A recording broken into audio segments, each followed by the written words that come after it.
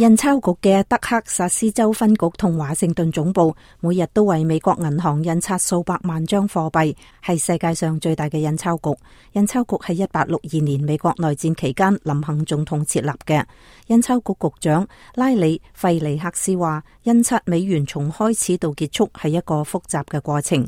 美國印鈔局局長拉里費克斯話， It looks like ink on paper, and it is ink on paper.費克斯話，睇起嚟好似係紙上油墨，亦確實係紙上油墨，但係裏面牽涉到一整套系統。第一步係印刷底色，下一步模板印刷，呢一種凹版技術印出紙幣上獨特嘅紋路。費尼克斯話， The United States puts more intaglio than almost any other country because we put intaglio on the front.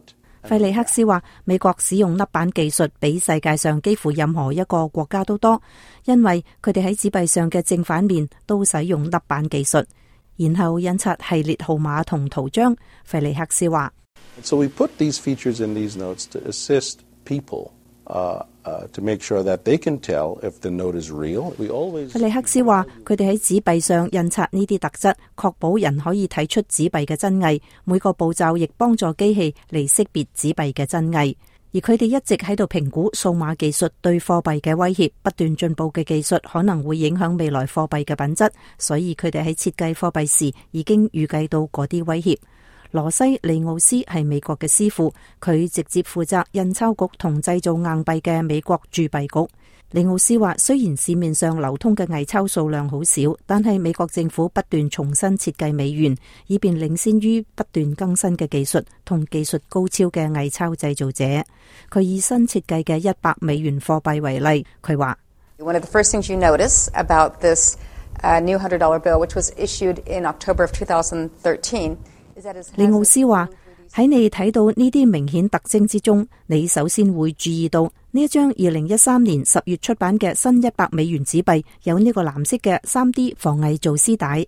呢條絲帶同其他新嘅防偽標誌使公眾更容易辨別真偽，使偽造者更難偽造。佢繼續話， U.S. currency is trusted worldwide. People recognize it, and so we want to make sure that we produce something. 利奧斯話，美國貨幣受到全世界嘅信任，人承認佢，所以佢哋要確保佢哋生產嘅貨幣係可以信賴、有保障同安全嘅，人喺未來可以繼續使用。如果有人懷疑現金交易正在成為歷史，利奧斯話嗰個係不必要嘅擔心。佢話 Even though there's been this enormous amount of electronic transactions over the last few years. 利奧斯話，過去幾年嚟，電子轉賬數目巨大，但係佢哋印刷貨幣嘅絕對數量一直喺度上升。佢哋每年繼續平均印刷70億美元，60%嘅美元喺美國境外流通。利奧斯話，未來好多年都會有對貨幣嘅需求。以上係美國之音記者哥林鮑姆喺華盛頓報道。